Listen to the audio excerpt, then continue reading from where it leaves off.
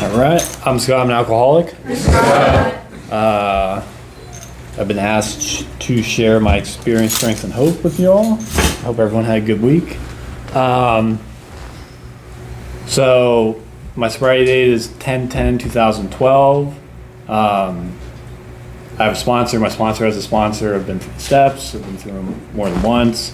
I reach out to the newcomer. I try to help be an active member in AA. So it was explained to me to kind of, when I share my stories, say how it was, what happened, and what it's like now. So we'll start way back in the day.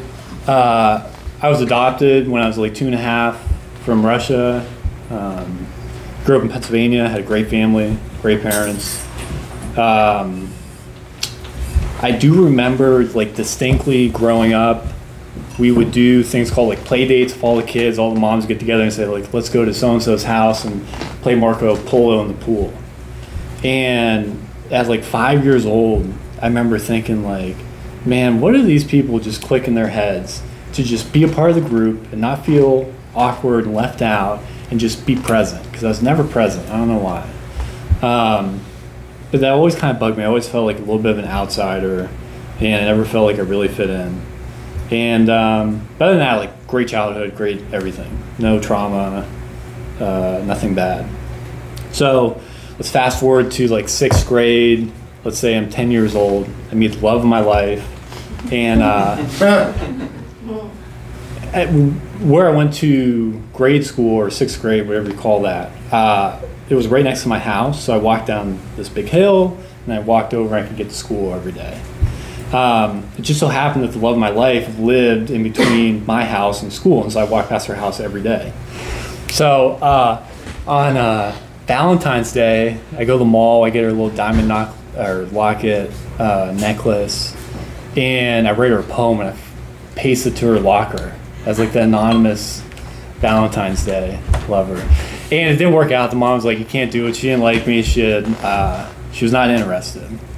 And every day after that Valentine's Day, I would walk past her house and feel like ashamed, and like, I bet you they're looking outside, peeking through the blinds, looking at me, laughing. And that's just like a massive ego going on. But like, I lived in like constant fear of that. And let's fast forward to the summer of 6th grade. I'm with my brother and his friend, and he has rum and coke. And I remember, this is the moment I arrived. This is the bullseye I always tried to hit afterwards. I took a swig of the rum and coke, and I could walk past that house for the first time and not feel like I cared what they thought. And I was like, I felt part of the group, my brother and his friends, and I didn't care what those people thought about me in the house. And that was it. I had arrived. I felt my euphoria. I no longer felt like I was trapped in my head, and I chased that feeling for the next 6 years. I started, or I guess 10 to 18. Ooh, math's not so good. So anyways, as a 10-year-old, 11-year-old, you can't drink all the time, and you really can't get in a lot of trouble. You can only water down things so much. But probably around like 15 or 16, I started drinking more increasingly, like instead of just weekends, during the week. I would save my lunch money that my mom would give me for lunch at school, and I'd go buy like the cheapest bottle of vodka I could find. And here's the fucked up part, I wouldn't eat lunch so I could get more drunk off the cheap liquor. And I was like, oh, there we go, like I'll have less food in my system. Like, no one thinks like that drinks like a normal person. So anyways, there started to be signs showing up where it was like, maybe this guy's got a little bit of a problem. And I think I got an underage at like a homecoming dance, and my parents were like, you need to go to rehab and whatever. I went to get my parents off my back, and like didn't want to be there, and whatever. I wasn't ready. I was 16 and junior in high school. But I did go to some meetings, and I'll share this. I went to this meeting. I got like the old timer playbook. He pulls me aside after the meeting. He says, let's go get some coffee and some cake. I'm like, okay. And he told me a story like years down the road after I got sober. And again, I'm 16. I don't have a girlfriend. I'm still a virgin. And I'm sitting across the table from this guy like a Perkins. And he's like, what's going on, man? Why are you at a meeting? And I was like, well, I've been having some issues drinking. And I want to be able to figure out how I can have one glass of champagne at my wedding. And I didn't have a girlfriend. I wasn't getting engaged anytime soon. And he was like, he told me this after the fact. He said, you know, when I first saw you, I thought you might have just gotten some trouble and, you know, banged your head and your parents. You're trying to appease your parents. He's like, the second you said that, I knew you were an alcoholic because you're trying to control something you have no control over. And you're thinking about something way in the future that's not even present. And so that's how, like, I obviously not going to AA, not participating in rehab. I had no idea. I thought it was just like I thought because the people I hung out with drank heavily, I thought it was normal. I thought everyone drank like this. And I remember I'd have things going where I'd be like skiing on the weekend and I'd be like, I would be craving a beer. I'd be like, man, beer would go really good right now. And I'd ask my friends and they'd be like, yeah, me too. And those kids are like dead or coke addicts right now. But I felt rest assured in the moment that like it's normal. They like to do this. They feel the same way. It's nothing. We're just being young. So anyways, fast forward, I kind of bumped my head a little bit more, and I ended up getting locked up for like 9 months. And every time I got locked, I was almost institutionalized. Every time I got locked up, I was like the star pupil. Did whatever someone asked me. I got good grades. I didn't really get in any trouble. I was like all the guards or whoever would be like, you gotta act like Scott, man. Scott's got his head screwed on straight. And when I got locked up, when I was getting released, I had like every intention to stay sober. They would take us to meetings there. I heard some stuff. I related to some people. And I was like, I really want this, man. I really want to stay sober. And I get out, and my brother picks me up, and he's like, so when are we drinking? I've been out for like 2 hours, and I'm like, whenever you want. But the whole time in there for like a month, I'm like, I can't wait. I'm going to do it. We turn my life. I mean, there's some ego there where I was like, it's pretty embarrassing to be 18 and get locked up and like carted off the school campus in handcuffs and whatever. And I was like, I'm going to show all these fuckers, like I got my head on right. And within an hour and a half, I was like, yeah, no, I'll drink. And this is where I tried my controlled drinking. That night, he brought me I think it was a 6-pack of beer and a 5th of some vodka. And the first night I drank 4 beers. And I was super proud of myself because it was like, I had so much alcohol there and I only drank 4 beers. I got this licked. I learned my lesson. Self-knowledge will be the answer to all my problems. And then the next night, I drank the rest of the beer and like half a 5th. And then I drank the rest of the 5th and I was off to the races. And so I go off to the races after getting out of being locked up. My probation officer finds out. She arrests me like 3 days later. Or I fail a drug test. And then she's like, okay, time to go. She showed up on my birthday to my house. She's like, hey, I'm going to take a ride. And I remember feeling like safe going back to like, you go to like detention center or whatever waiting for your arraignment. And it was such a horrible feeling, man. Like, just like, this is the only place I can feel safe where I don't have the option of whether or not I can drink. Anyways, I go to court. The judge is like, we're not going to send you anywhere. You're about to graduate. You're 18. We're going to put you on house arrest. You should go to meetings. And then you're not our problem anymore because it's still on juvenile probation. So anyways, when I was on house arrest, I would go to meetings all the time to get the fuck out of my house. And there was a guy that would drive like 45 minutes out of his way to come pick me up because I couldn't drive because I had my license suspended. Take me to the meeting, give me cigarettes and coffee, drop me off, and then go all the way home. And he did it like 3 times a week, never asked for gas money, never asked for anything from me. He was just happy to do it. And that was probably the first time where I felt like I belonged with a group of people. Because every time I hung out with my friends, they're like, what do you got for me? You got gas money, you got this. What can you do for me? And I made a beginning. I didn't find a sponsor, but I listened up and whatever. And when I graduated high school that summer in June, I got off house arrest, and I again was going to try to control drinking. I was like, I'm going to like drink a 30 rack of, this is phenomenal. So when I was in rehab, I went like 3 times as a juvenile or 2, And I would go on these home passes. And I'd talk to my mom. My mom and I were super close. And I'd be like, I think if I just drank here at home, everything would be okay. And she was like, okay, well, like, maybe we can do that. And I mean, she loved me. She just wanted to see me like okay and not die or whatever. She had no idea how to help or not enable. And I was like, well, maybe Kevin and I could come over and drink. And then she's like, yeah, well, like, what would you want, like a 12-pack? I was like, yeah, 12-pack or a 24-pack or a 30-rack. And like in like a minute, I'm like, no, let's get fucked up. Come on. And the whole time, like, no, we're just gonna do controlled drinking. I'm not gonna get arrested. I'm not gonna get in trouble. So anyways, I get off house arrest, I get off probation, I graduate high school, and I said I'm gonna drink some Wild Turkey 101, a 30-rack of beer, maybe like some tequila. And that's it. I'm gonna be done. Then we go to college. And I like blow right through that, and I'm hanging out with like the wrong people, doing the wrong stuff, and it just wasn't good. Like I would break my morals. I'd like steal $20 from my grandmother when she was over, like horrible things, like from a demoralization that we talked about, incomprehensible. The thing that, I'll realize stuff after the fact, but like my mom never slept in her room. She slept in the living room every night so she could know when I got home because she couldn't sleep. And I put her through that for years and years and years and years. So anyways, I'm drinking and I get my fourth underage, which in Pennsylvania is like an automatic 2 years in jail. I don't know why they do it. And I was like devastated. I was like, oh, well, or 90 days in jail. I was like, I don't want to go to jail, man. Like, I'm not cut for that. And I remember I had this moment of like, okay, like I gotta stop. And I was like, I'm done. And that lasted for like a day, and I was right back to it. And I started to realize like I had no control over my drinking at all.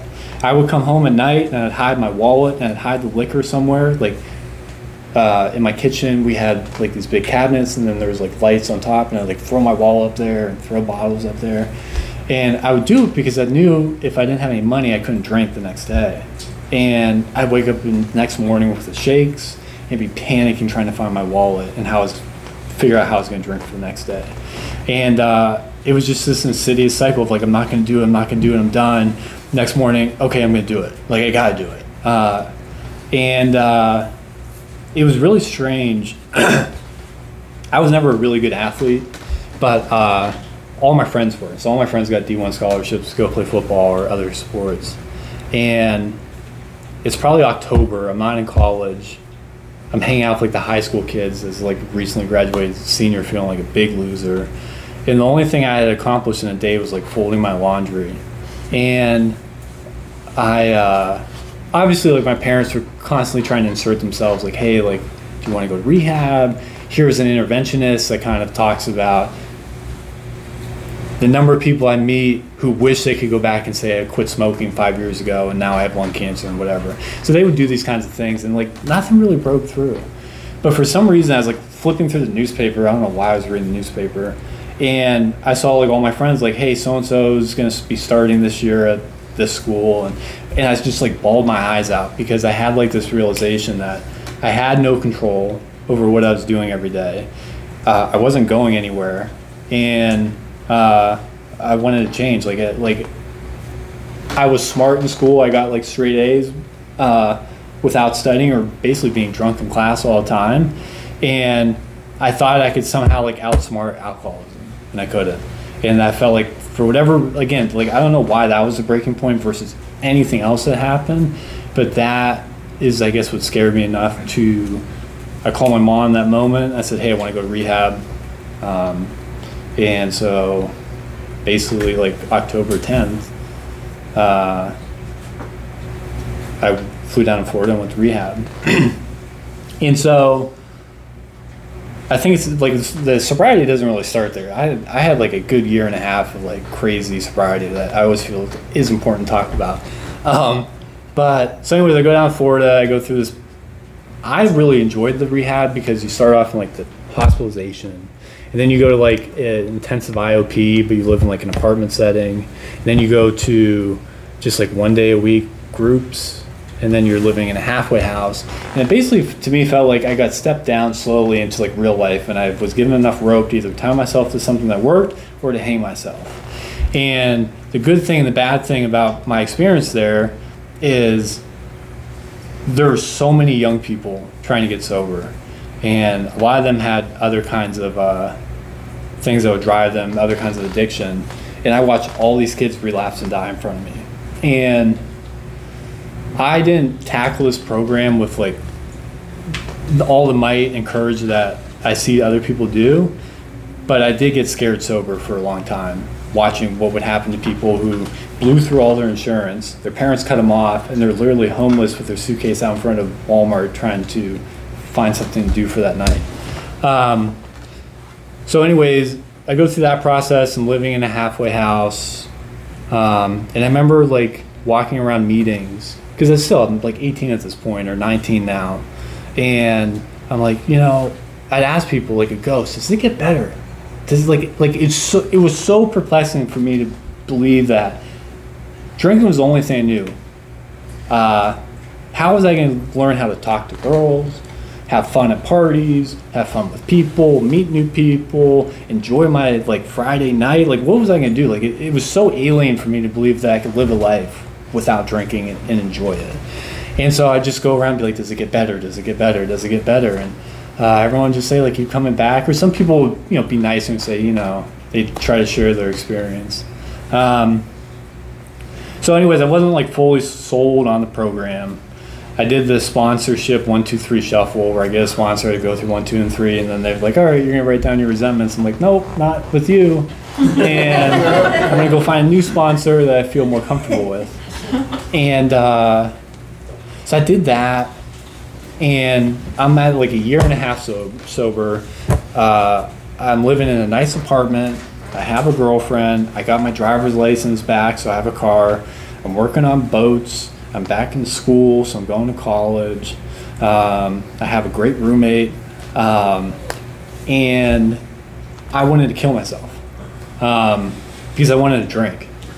And I had an experience one night drinking where I could not feel the effect that I was looking to feel. Mm-hmm. And I bawled my eyes out because I was drinking, and it was like a glass shattering moment where it's like, it's not working anymore. I can't get away from it. And so I had that experience drinking, and now I'm sober. I'm like, well, drinking's not going to fix this. I know it because I already had it. And I'm too prideful to drink again, so the only way to end this misery is to just end it all. And I think that's like a really dark, I don't know if it's necessary or unnecessary, but like it's part of my story, but like it's such a simple fucking part of the, like, program. Like all you have to do is come ask for help, go through the steps with someone, but like it's like the willingness to really come into and the honesty, I don't know, it's so strange. Anyways, I go to a meeting like basically that night, miserable. And there's a guy in there who I kind of respected, who always shared like some pretty profound stuff. And he talked about, now this is not to be offensive to anyone, but he was a heterosexual male with a girlfriend. And he was talking about how he was sleeping with transgender people and cheating on his girlfriend in a co-ed meeting, not like a men's meeting, like just in front of everyone. And I was like, holy shit, that guy has no fear at all. Like I would never, if that's what I was doing, that's why I had to share, I would never share it with someone. And I grabbed him after the meeting. I was like, hey man, like I want you to be my sponsor. Because even though he had nothing material-wise that I wanted, he was like basically homeless almost. Worked in like a restaurant, didn't have a college degree. Life was kind of rocky, but that guy walked without fear, and that's something I'd never experienced in my life. And he was like, sure, I'll give you some guarantees and a promise, and let me know what you want to do. And so, again, on the outside, I'm like, I want to die. Like, I don't feel any hope this is ever going to get any better, that my mind's going to be freed. And he said, you know, get a bunch of people's numbers, because I'm not always going to be there. You're going to call me, and I'm not going to be available, and you need to be able to talk to someone else. And he promised me that I was going to have a personal experience with the steps. My experience wasn't going to be his experience, and that his job was only to put my hand in a God of my. His job was to put my hand in my God's understanding, something like that. To introduce me to the God of my understanding. So that was the purpose of the book. It's not how to get sober, it's to find a God that you can work with. And the God word scared the shit out of me because I grew up going to church and working on like the being an acolyte, handing out like the wine. And so I heard about all the bad things that people do and how there's sins and how you have to pay for that. And I was like, oh man, like I don't know if I can do that. So anyways, I was like, all right, I have a deal. I'm going to go and sit with this guy once a week for the next 8 weeks or whatever, go through the steps with him.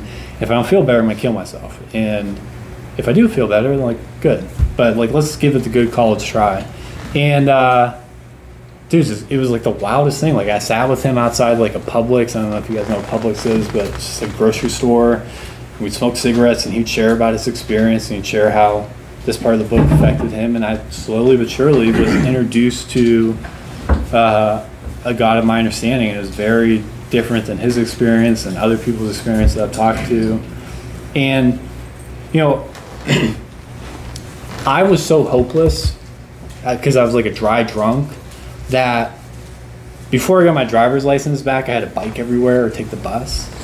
And I used to hope for like freebies, and my freebie was like rearing my bike into like oncoming traffic, because I knew if I got hit by a car, I'd go to the hospital and they'd give me morphine, and I could squeeze the bag of morphine. But I knew I shouldn't drink or do drugs because I can't control it. But I was like, that would kind of be a freebie. Or smash my hand with a hammer working like a boatyard. Like I was insane. And I didn't have the courage to just pick up and start using, but I was like, well, maybe if I get a freebie, like it'll be okay, and I'll really enjoy it. Like, I tell you what, today when I ride my bike, I don't think about like maybe I'll just go in the oncoming traffic. But anyways, like, so there was all that. Basically, through going through the steps, I was armed with the facts about myself, and I was introduced to a God of my understanding that I've continued to get to know over time, and it has been a really beautiful process because I feel like it's one that should never stop. And I think, like, I'm telling you, like, I was so crazy in that early sobriety, like, through kind of years and years of like going through different spiritual practices and like getting more ingrained with AA or going through the steps again with a new sponsor, I've been able to discover life beyond my wildest dreams. Like I never would have thought my life today would be what it is when I was 18 or 19, struggling to just not pick up.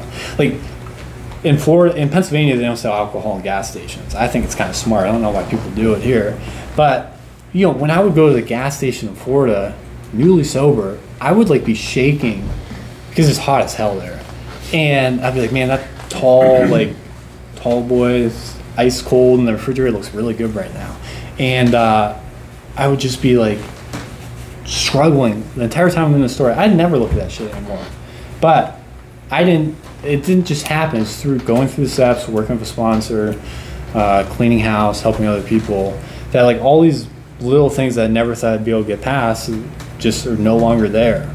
And for me today, I have to come back to these meetings. I have to hear people share about what it was like before they got sober, because otherwise I'll forget. And if I forget, then I get lazy and I rest on my laurels, and then who knows what happens. But that's all I got to share. Thank you. Do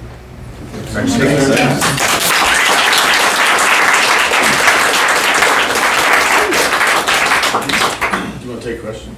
Yeah. I don't know. I've never been to this meeting, so I don't know how it goes. Can you walk us through your step process?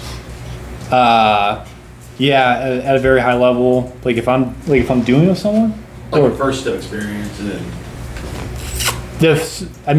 the first step experience for me is probably my favorite part of the book, because I feel like it's a Billy Mays commercial, like the OxyClean. Like they basically go through a bunch of examples of alcoholics, and they're like, well, if this isn't you, we have more.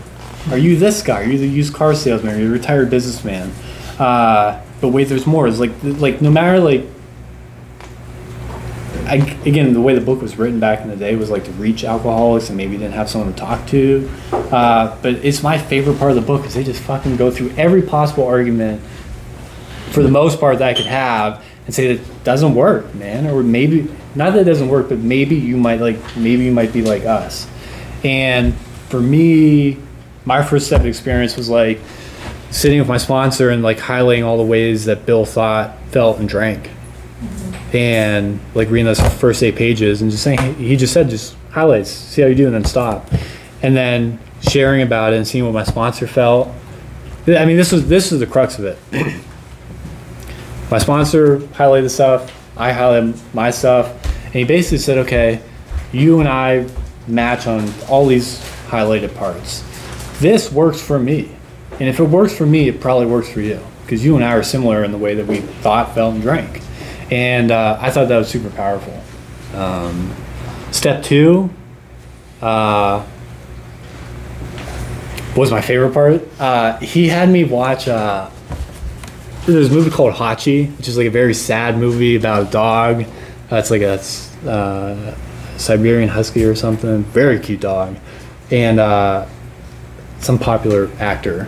And he explained to me that it's his belief that God's inside every one of us. And when we're happy, God's happy. When we're sad, God's sad. But when we're happy, it's kind of hard to like really pinpoint where God is. But when we're sad, you sometimes get like a stomach pain, like when you're crying really hard. And he's like, I want you to go home and watch this movie and find your God spot. And I was like, what are you talking about? He's like, well, when you start crying, like body shaking crying, and you feel a pain inside you, that's where you can like pinpoint God inside you. And so I went home, I watched this movie, I bawled my eyes out, and I found my God spot.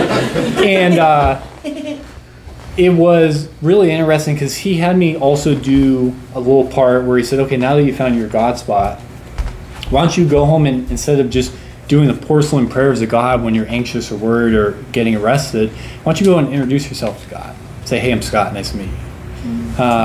And then after you do that, wake up the next morning, and there's like 3 parts. God's our director, we're his agent, he's the father, we're the son, and he's the principal, or something else. And he said, for 3 mornings, wake up and introduce yourself and have God be your director or your principal or your father, and see how your day goes. And for me, I mean, I had a great father growing up, but I really felt close with the God that I was learning to understand, with him being my father and I was the son. And that was really powerful to lean on. And I don't know if like the Hachi movie played into it, but I've always had a bit of an issue with like black and white. Like if you mess up, it's all ruined. I think it's like my dad more than anything. But the way I picture my relationship with God is that I'm a little like golden retriever puppy, and God's like me.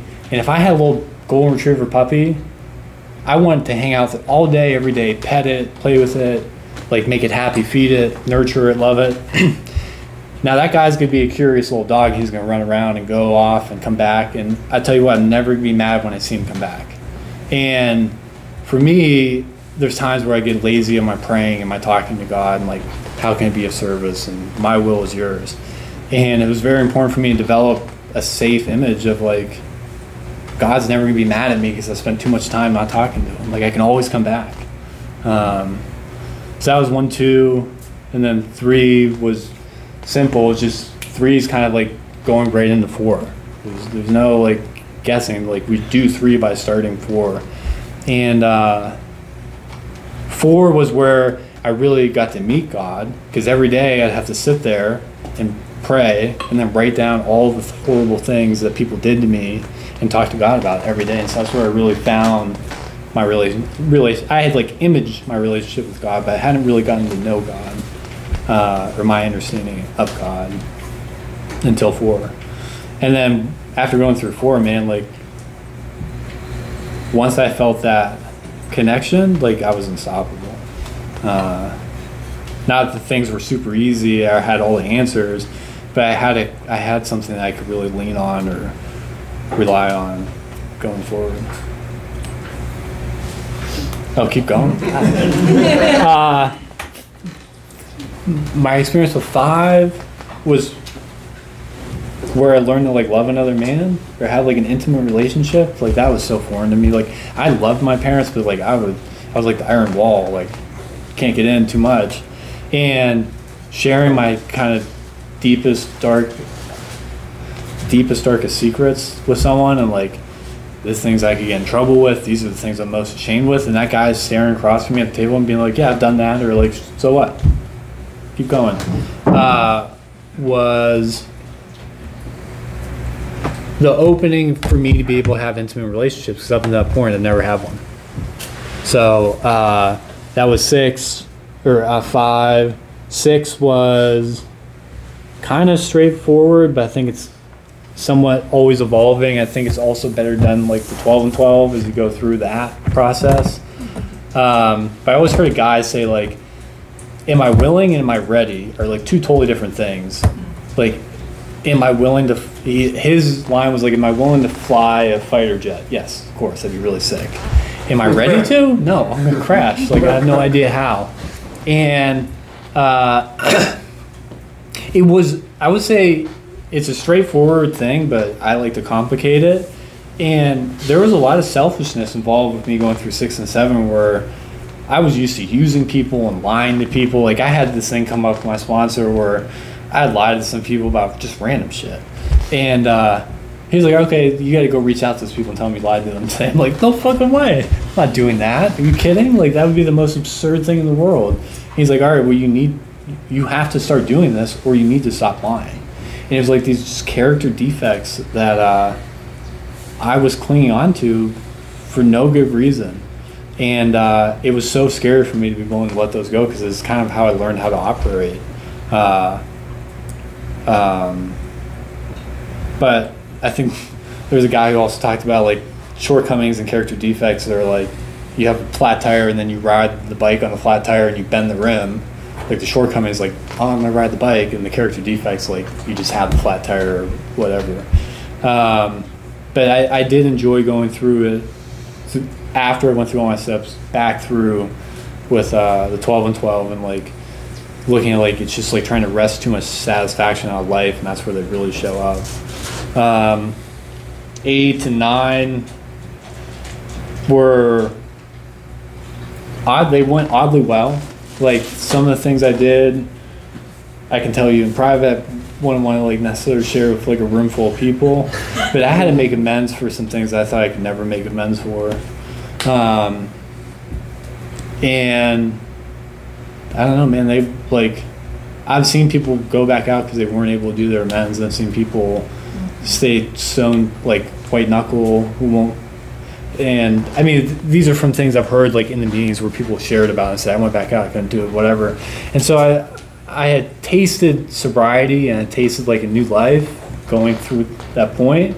And I had this relationship with God where I kind of felt like at this point, like, if I get arrested for these kinds of things, or if this happens, like, I'm not going to live the rest of my life and lie about it and be in shame and whatever. It has to be carried forward. And, you know, I think mine were less severe than what I've heard from other people. And I think it always, I don't know, like, if you kill people, you probably want to talk to someone that's killed people before you go in the rooms. You don't want to like, I don't know. I've heard those situations come up where they're like, how do you make amends for something like that? And they're like, well, I donate money in this guy's name every single year. So I do think anything's kind of possible when it comes to that. The 10 and 11, I'm better at the 10. I get super lazy, even though I've printed out like 100 sheets of like this daily little inventory I can do.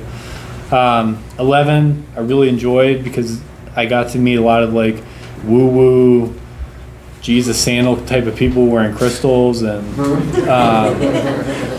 it's interesting because I've always had like mental issues, anxieties, depressions, and AA helps a lot, but a lot of times you need outside help to continue to move forward.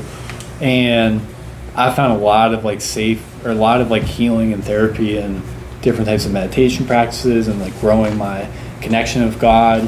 People kind of always told me that AA is like spiritual kindergarten. It's like your introduction, and then where you go from there is up to you.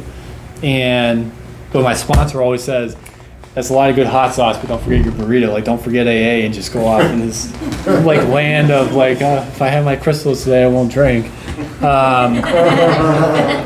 I do think that 10 for me has been very helpful because I usually am able to right my wrongs very, like right now I'm at a point where when I do something messed up to someone, as short of like flicking someone off while driving, or like, I love to close the gap on people on the highways where they're trying to pass me and there's like a car in front, I just like hit that gap so they can't do it. Short of that stuff, I'm pretty quick to say, like, take a pause and say, hey, that was wrong of me, I'm sorry, like, let's do it. So I don't have to come back and do it the next day because I did my 10th step and say, oh, that was not right. But I also look at, like, if the ultimate goal is to grow closer and better communication with my higher power, I'm always going to have issues that are coming up, and I'm always going to have to like learn and improve on them, but it's never going to be perfect. And so it's just like, how much do I want to grow this week or today? And then 12 is probably my favorite part. Like, here I don't see as many, I mean, there's young people here, but like in Florida, dude, like you see young people after young people come to these meetings, and you wish that you could just like grab them and fucking hold them there and be like, I have the solution for you to like, please just stay. And you can't. And I used to talk to my friends before I moved from there to here, and like, it was always like our biggest sadness is like, we wake up and just want to give it away. And when we get to, it's the most rewarding thing because I learn way more about the book every time I go through it with someone else than I knew about it the previous time, and I learn more about my previous experiences every time I go through it with someone. And it's just like a constant reinforcing wheel of like, this is how to recover and this is how to help other people. But it's always I mean, yeah, I don't know, it's always been a struggle to look at to balance that act of like feeling so lucky to get sober at such a young age, and sometimes people are like, well, he's too young for me or what have you, and other people aren't ready, and you just have to sit there and hope and wait that you have the opportunity to do it with someone else. So yes. Maggie alcoholic. Hi, Maggie. Thank you for your story. What does your life look like now? What are you doing? What am I doing? I work at a trading firm, so I just sit and trade stocks every day. I moved here from Miami. Spent a couple years in Miami. I spent about 10 years in West Palm Beach. I'm sorry, like, you guys are great. People in Texas are super friendly. I fucking hate the heat here, man. Like, it's so hot. And people say, well, you come from Florida, but in Florida you have an ocean, so you get the sea breeze. Here it's just heat. Like, I've never, oh my God. I feel like physically attacked when I go outside. But yeah, I mean, I do that for work. I have some friends here from like the men's group that I hang out with. I have a girlfriend that I've been dating for about a year. I'm babysitting her dog right now. And I mean, my life's pretty good. I tell you what, I used to have a ton of panic attacks, and I was prescribed Xanax because like they would be so bad that my heart would start going. I'd get numb and be like, oh, like I'd call an ambulance, be like, I'm dying. And anyways, like I worked a couple jobs that were just like the guy I worked for was such a screwball and was so mean and nasty that it like threw me into these like I experienced it when I was in college because I studied in Atlanta. I went to this hard school and it was like a ton of work all the time and there was a ton of pressure, and I started to get some panic attacks there, and then I went and worked this job out of college, and I would recommend that. I mean, from my experience, like I work, maybe it's more stressful now, but it's not. I enjoy it, but I haven't had a panic attack in like a year and a half, which is great. In my free time, I got really lucky when I got out of rehab. I worked in the boatyard. I worked for this really nice old guy, and he would, on Saturdays, he would race a sailboat with other people. down in West Palm. West Palm can be kind of like a big sailing area. And he would pay me for my, like, I got paid hourly at the boatyard, but he says he would take me sailing with him on Saturdays instead of making me work and teach me how to sail better, or like higher levels. And I got really lucky. I like just kind of stayed with it. And so in my free time, I'll go do sailing stuff, usually more like I go to like Rhode Island or I'll go to California or I'll go somewhere to go do that kind of stuff at higher levels. I try to play golf, but for the most part, come to meetings, cook, help other people, hang out with people.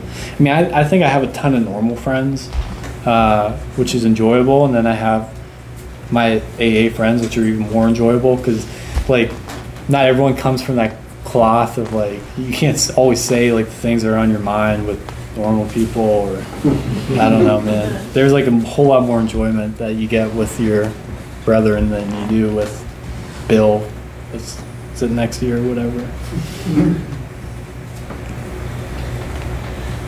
Coming from like such a privileged like household and not having that like childhood trauma and stuff like that, did you resent yourself a lot for like what you were putting through your family? Like, did you have a lot of resentment for the things you did, seeing other people experience trauma and like you not having that same experience? No, like I think that's a choice people make when they have kids to an extent where like I never resented myself for putting I felt like sorrow and whatever, but to make amends, my parents were like, just keep doing what you're doing, man. Like they were so damn happy, like they did not care. There's nothing I can do to change that kind of stuff, and it was horrible things. But what I can do is make sure when I do hang out with them, and I'll tell you this, when I first got sober and I go home for Christmas and stuff, horrible time. I wanted to be out of the house. I didn't want to be anywhere near them. I felt uncomfortable, anxious, whatever. And now my parents are like my best friends. Like we hang out, we talk all the time. So yeah, I mean, like I guarantee you they never think about how horrible the times were, and they're just excited to say like, when are we gonna talk to Scott next? When are we gonna see him again? What have you. We had two more questions, one from you and then one from you. Okay, and after that we need to wrap it up. Go ahead. Serena Alcoholic. I'm actually from Palm Beach. Oh, nice. But I wanted to ask about like navigating career transitions and sobriety. I mean, my sponsor had me do a sex ideal, and basically a sex ideal carries out to like a life ideal, work ideal.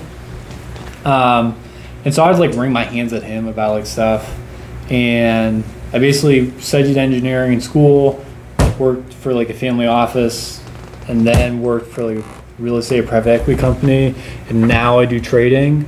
But I would always just talk to people. I'd like pick people's brains about like, why do you like this or why do you like that?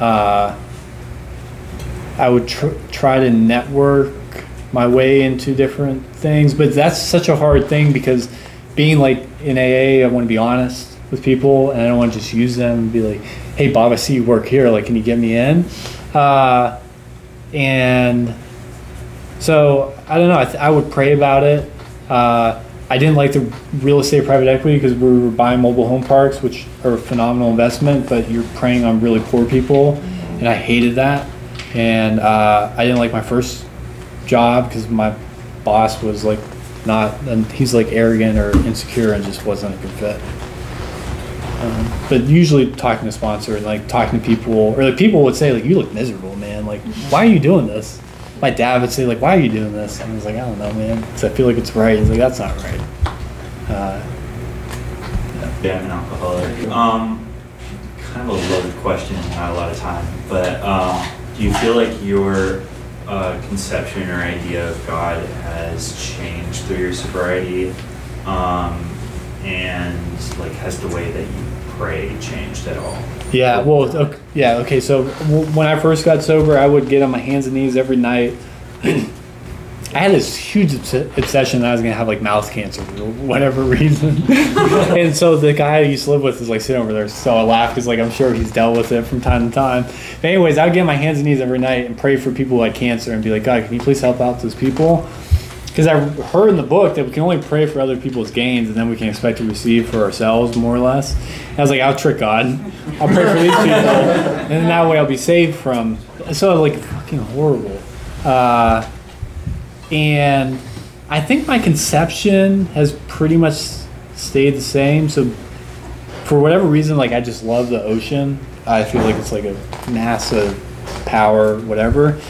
But I love being like on the water, and on the water you always get like this sea breeze. And so for me, my conception of God was like always, I know I explained like the dog, that's like an image, but like I can go outside and pray, and dude, every time I get like the God bumps or the goosebumps, and it's like the wind for me. And I feel like when I start praying, like the wind picks up and we're talking and whatever, and it hasn't changed.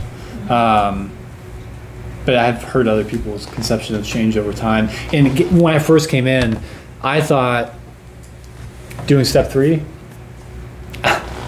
again, I was afraid of God because of going to church and learning about sins and retribution. But I thought if I turned my will and my life over to the care of God as I understood him, he was going to give me mouth cancer, remove my bottom jaw, and I would go around to high schools and talk to people about the risks of doing tobacco products underage. That was like literally, I balked at step 3. I was like, no, that's what God's gonna have me fucking do. I'm not a good public speaker. Like, why would he have me do that? So it changed from that to what I have now, but from going through the steps, like not so much. All right, well, thank you, Scott.